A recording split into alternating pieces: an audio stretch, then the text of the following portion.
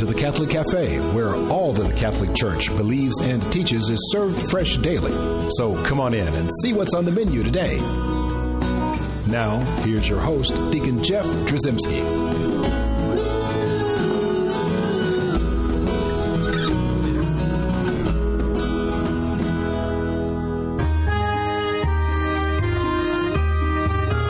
Greetings and welcome to the Catholic Cafe. I'm Deacon Jeff, and we're sitting in the luxurious corner booth of the Catholic Cafe. Of course, joined with Robert Hutton. Robert, how you doing today? Oh, pretty good. Been gaining a little weight since we've been in this French cafe. We need to get back to our corner booth. Nothing sugar-free in France. No, they don't. There's no word for sugar-free in France. No, they don't have one of those, because every time I ask, they stare at me like I'm an American, which I am, by the way. So we're joined again with our same guest we had previously, and that was Abbot Placid Solari. And thank you so much for joining us again. Abbot Solari is the abbot at Belmont Abbey in North Carolina. It's a Benedictine abbey. And we're so honored and blessed to have you here again with us. Thank you for having me back. Well, you were so popular before that, we thought we'd give you another chance to see if you can even beat that last performance you did. Or redeem myself. Well, we aren't going to say that. You did great. So we're going to talk about what I know is another love of yours, and it's a love of mine particularly, and that is just understanding what we mean when we say the Church Fathers. We hear that phrase every once in a while. Those are my parish priests, aren't they, Deacon? Yeah. Those are my church fathers. That's right. They're fathers, and they're in the church. Yeah, that's right. Well, we're talking about, a lot of times we'll have the phrase early church fathers, Robert. When we hear the early part of that... They have the 5 o'clock Mass. Perfect. Well, that's not what we're talking about either, Abbot. No. Let's go further back. I think the term refers to Christian writers from about the end of the 1st century till probably about the 6th century or so, maybe a little bit into the 7th century. Like most periods or so, you can't get a very definite cutoff, and so most of them would have been men, hence the term fathers, but really it refers to their role both as spiritual fathers and as teachers, and therefore sort of bringing others to birth in the faith. Many, though not all of them, were bishops. And so that's where the term father comes from. And it's interesting. Whenever I talk to some of my friends about the early church fathers, they're a little more leery of these writings. And we have to make it clear that Catholics don't believe that this is sacred scripture. Right. That's why I said it begins sort of at the end of the 1st century, at the end of the apostolic age. Although these are the ones who would discern what was scripture. Because remember, the Lord didn't give us a Bible already printed. It was the life of the church itself, and under the guidance of the Holy Spirit given at Pentecost, which discerned which writings were in fact of apostolic origin and which were authoritative. So these were the Abbot, people who did that. Are you trying to tell me that some guy wasn't walking along and he stopped by this little bookshop and there was this beautifully leather-bound, gold-gilded book with all these little already tabs done, in it? Right. Read this. I know, and so obviously there were obviously years and years and years and years and years of we can say arguing, debate, discussion, prayer, and maybe hopefully a little silence and listen to God speak at that point, and to determine what books would be those that would be listed in the canon. Mm-hmm. We took the early church, of course, the time of Jesus and the apostles, took over what we now call the Old Testament as the inspired scriptures, but there was no, obviously, New Testament. And so to discern ultimately what was going to be the authoritative Word of God emerged during this period of what we call the Church Fathers. And that's one important reason why they are so significant. Who would they be, Abbot? Who would be the Church Fathers that helped us put together the Bible? The ones, I don't know if you'd say the ones that just put together the Bible, but people that we hear about like St. Basil or St. Augustine, the writer Origen, St. Jerome, who in fact was not a bishop, St. Ambrose, Gregory of Nyssa, all these people, these names we hear, were living and acting during that time. And then you go back even further, names which are probably not known, Tatian or so, or Tertullian, who give us a whole treasure of reflecting on the message of the gospel in a sort of, it's a new period and fresh news. They also, I think, have value in where they're relevant to us today. They had to take the gospel message, which was, of course, formed in a Semitic culture, and Jesus speaking Aramaic, evidently.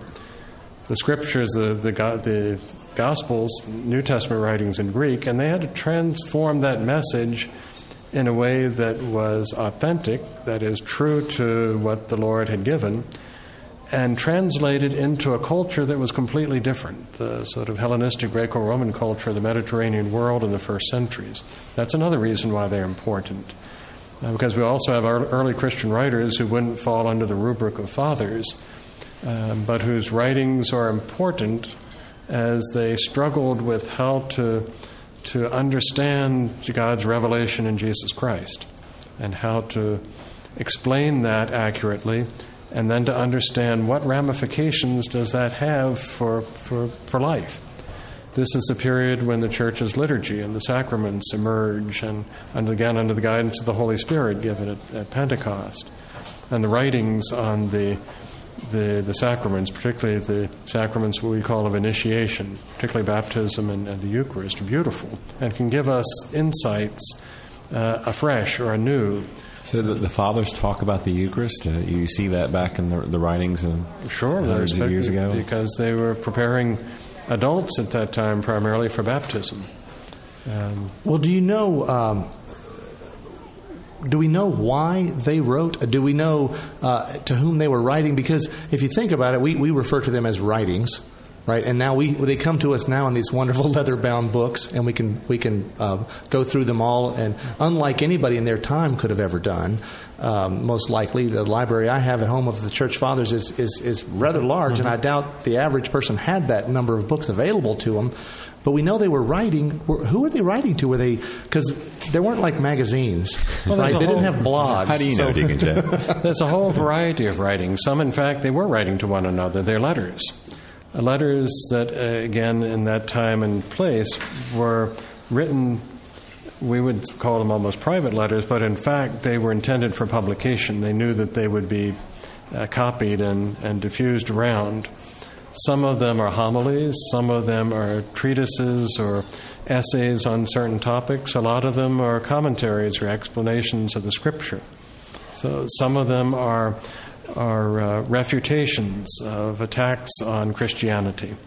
So the whole variety of writings that the Church Fathers composed, many of them, for example, the homilies would of course been spoken, but particularly as we get later in the period of the Church Fathers, that would have been someone taking notes while the bishop was preaching. And those would then be printed up or written out and diffused. It's kind of like what I do when you preach, Deacon Jeff. Exactly. I take notes and keep them faithfully.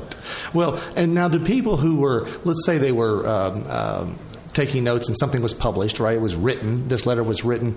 We see things we're used to in our modern age of just these instant replies. And in fact, I think we sometimes as Catholics will get frustrated with how slow the church moves. But is some of it just due to the idea that the mail takes a long time back then, or these writings, things took a lot more time to do? Well, some of them were diffused. Actually, we would probably be surprised how rapidly they were, particularly, don't forget the Romans had a wonderful series of roads and transportation and communication. Obviously nothing like we have with the internet or so, but for the time and place, fairly rapid. So ideas did move more rapidly than we might suppose. But you also have letters. For example, there's a famous exchange between St. Jerome and St. Augustine on arguing over something. And the letters cross in the mail, as it were. And you can, from our perspective now, can see that the replies or the writings, they hadn't received the answers from one another. So that happened too. But I think the diffusion of Christian writings was probably, we would be surprised at how quickly they could get around.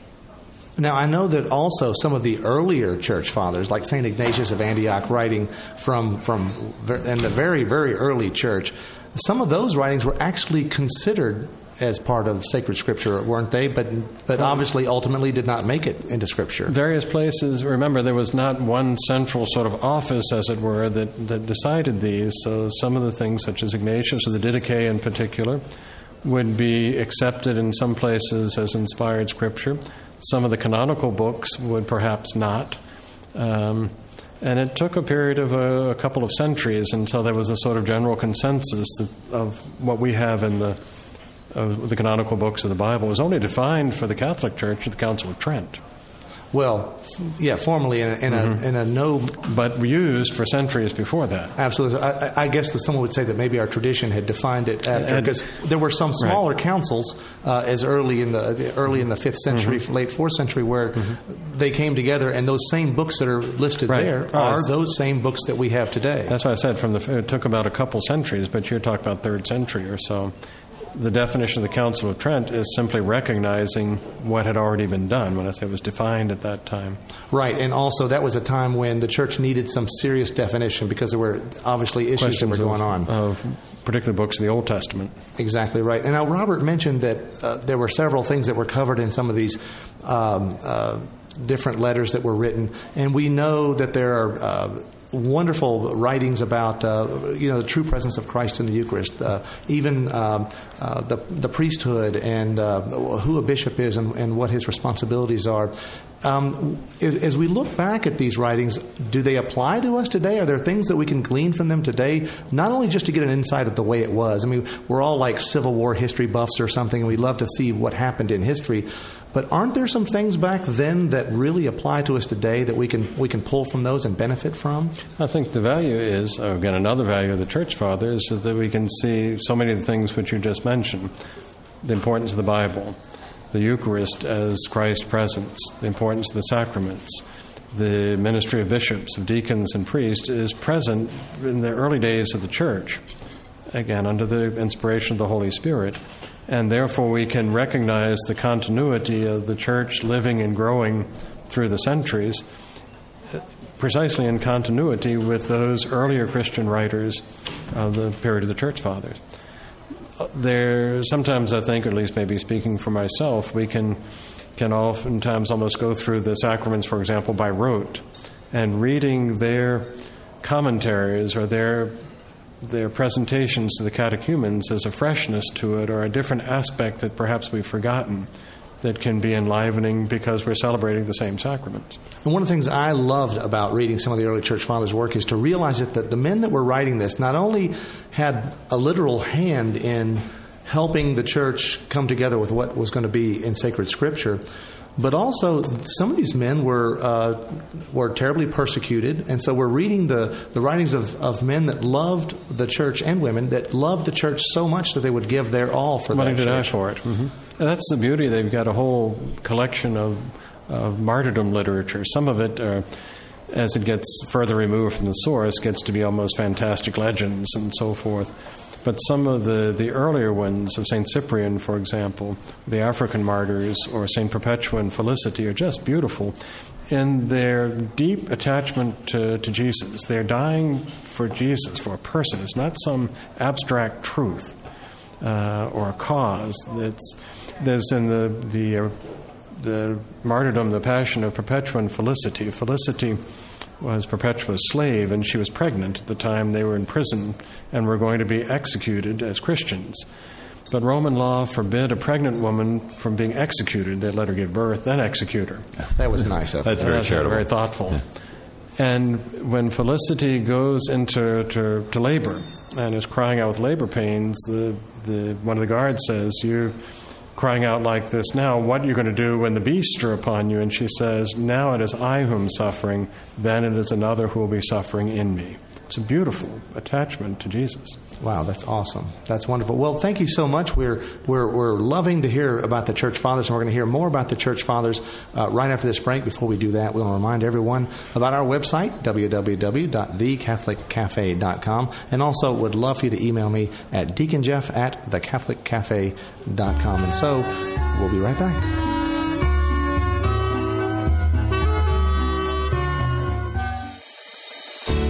I'm Bess Drzymski, and this is another great moment in church history.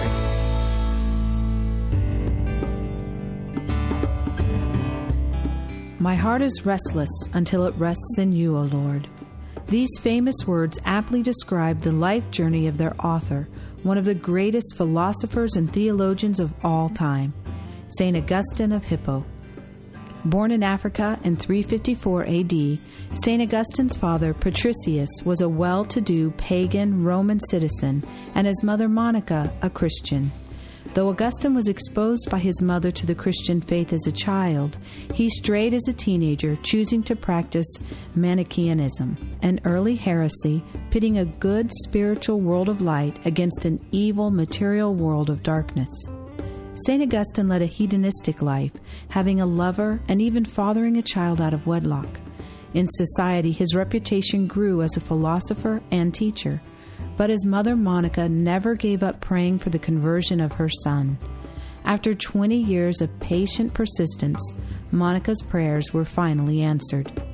In 386, St. Augustine had a conversion experience after reading the life of St. Anthony of the Desert and spending time in discussion with St. Ambrose, Bishop of Milan.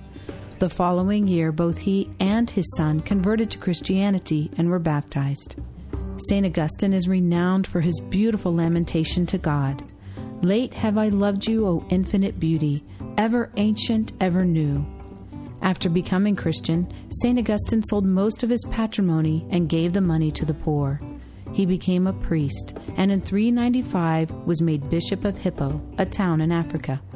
St. Augustine was a prolific writer with over 100 surviving works, writing commentaries on Scripture, treatises against the heresies of the day, and authoring several books.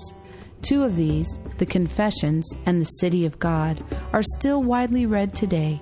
The Confessions is considered to be one of the first autobiographies ever written. St. Augustine was a preeminent philosopher, articulating a philosophy of God existing outside of time and space.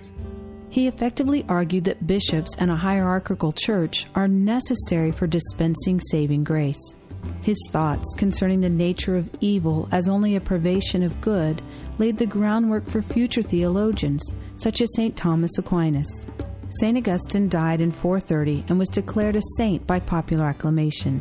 Pope John XXII declared St. Augustine to be a doctor of the Church. I'm Bess Drzymski, and this has been another great moment in church history.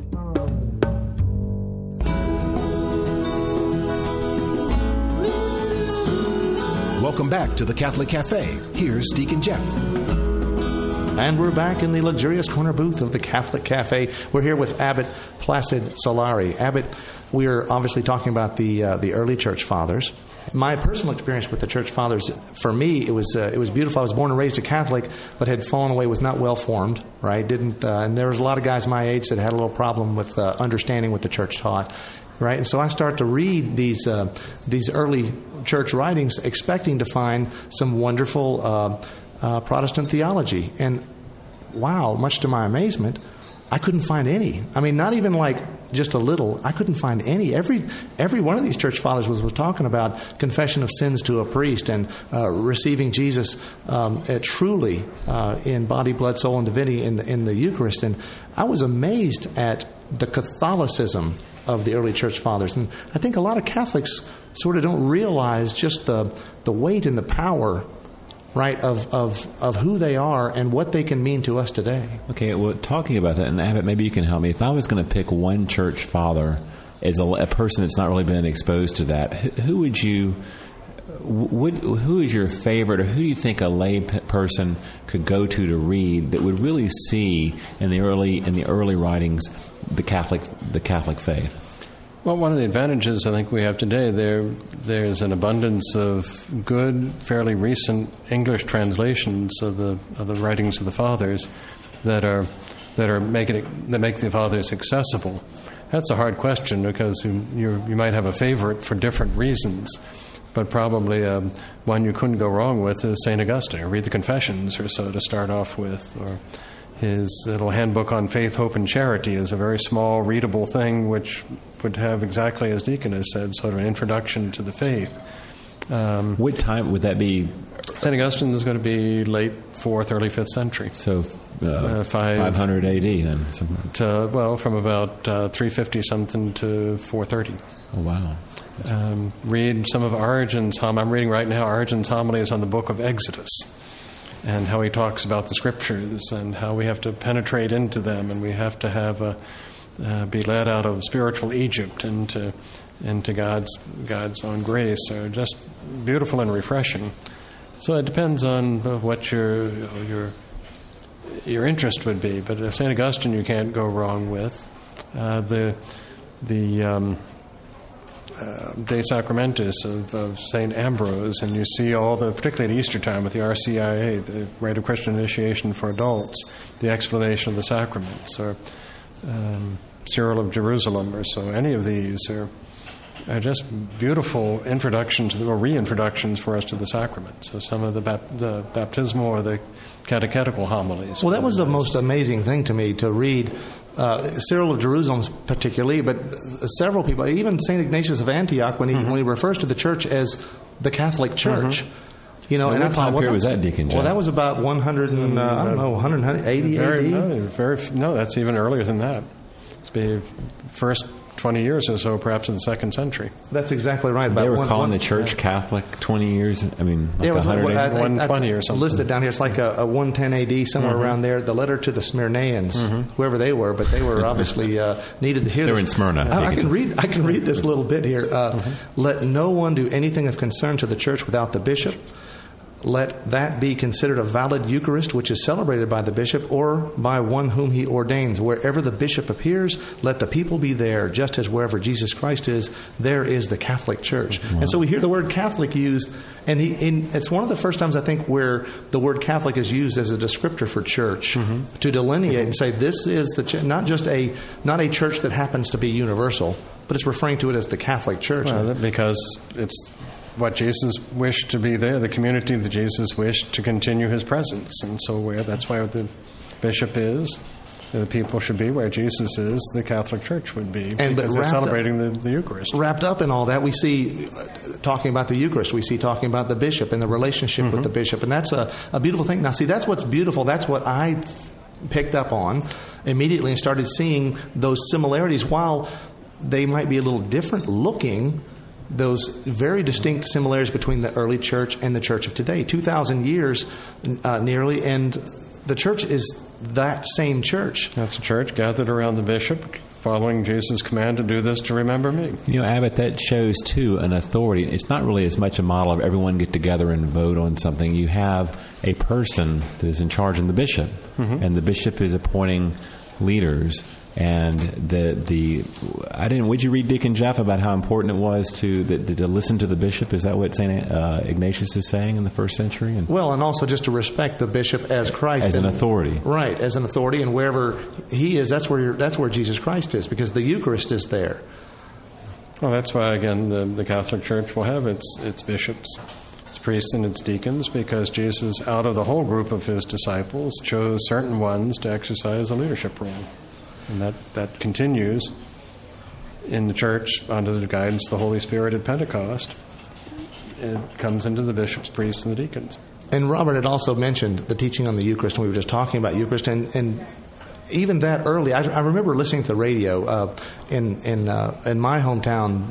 We have a lot of Protestant radio stations, primarily, and I'll listen, and I love listening to, we're talking about Jesus. I love listening and talk about Jesus, and it makes me think about Jesus. So when I'm in the car, sometimes I'll turn on Christian radio, and every once in a while, though, I'll hear something that in my mind, I'll go, well, I don't know if that's right or not. It'll cause me to go and investigate and read. And the Church Fathers are a good place for that. I remember one particular preacher who was talking about the fact that, the actual belief that the Catholics have that Christ is truly present in the Eucharist really came around, it was sometime in the Middle Ages, and I started thinking, no, that can't be true. We didn't sort of just invent that.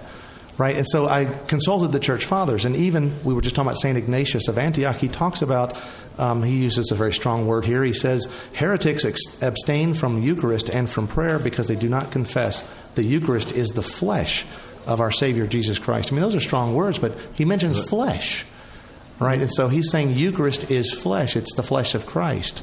I mean, we didn't just invent that whole Jesus is present in the Eucharist, body, blood, soul, and divinity. And Ignatius also, writing to the Romans, that real graphic letter on his own martyrdom, also makes that parallel of his offering with the Eucharist as the flesh of Christ. That he's going to be ground as wheat, so that he becomes that whole connection between Eucharist as the body of Christ and the martyr is as also imitating the footsteps of Christ. And that's about, what, 100 AD, 120 AD? That's about the 120 or so. That's beautiful. And that's just the tip of the iceberg. I mean, literally. And there's so many more. And 8 centuries or so of those beautiful writings that are very extant. I mean, there's just a lot of them out there. You'd be amazed. There's some wonderful people who are interested. There's some wonderful volumes that are available that will just sort of give you a cursory view of what all the different church fathers have said and give you a nice sampling. And then maybe if you like the writings of a particular church father, you can go and find volumes on that particular church father. Or Google it. That's right. You can Google pretty much any of these guys, and you will find. Like I said, there's so many good English translations now that have made them so much more, both English more readable, and so many more have been translated. Now, I've also, Abbot, heard this concept of people saying praying with the church fathers. I mean, I know we read some of these things and we reflect upon them, but again, our Catholic theology and just this whole idea of the communion of saints, and that the church fathers, while their earthly time has passed, they're still alive and well, and we can actually pray with them as they pray. And there's some beautiful liturgies that we can read and pray along with them, some beautiful prayers, and just some of their writings are going to bring to mind a prayerful feeling or a prayerful experience. You get so many commentaries on the Lord's Prayer, again, because of baptism, that are just beautiful and can be refreshing for us also, as it seems to me. Maybe I'm just telling on myself, but it's so easy to fall into rote with saying the Lord's Prayer because we know it. And to stop and to what are we actually asking for? And you'll see in so many of the different writings an explanation, all in harmony, but perhaps some little jewels of reflection for what we actually mean when we say these petitions of the Lord's Prayer. Well, Abbot, it's my fervent wish that everyone will have, hopefully, that same kind of experience I had with the early church fathers. I know you would want to invite everyone to read. Go read. To read some more of the church fathers. And so we thank you for just taking a little bit of time to illuminate a little bit about the church fathers and hopefully open that door for some folks. Thank you very much for the invitation. Enjoy your meal here at the cafe. Very good. So let's close in prayer. If you wouldn't mind offering a prayer for us. Let us pray. Almighty God, in your goodness you have through the ages provided teachers and holy men and women to guide us in fidelity to you. Help us to benefit from their teachings, from their prayers, and the example of their holy lives, that we too one day may be numbered among your saints. And we ask this through our Savior, Christ your Son. Amen. Amen. Thanks for listening to the Catholic Cafe. If you'd like to contact Deacon Jeff, send an email to deaconjeff@thecatholiccafe.com. The Catholic Cafe is brought to you by the Order of Malta Federal Association and is broadcast with ecclesial permission from J. Terry Stive, Bishop of Memphis in Tennessee. Join us again at the Catholic Cafe. There's always room for one more at our table.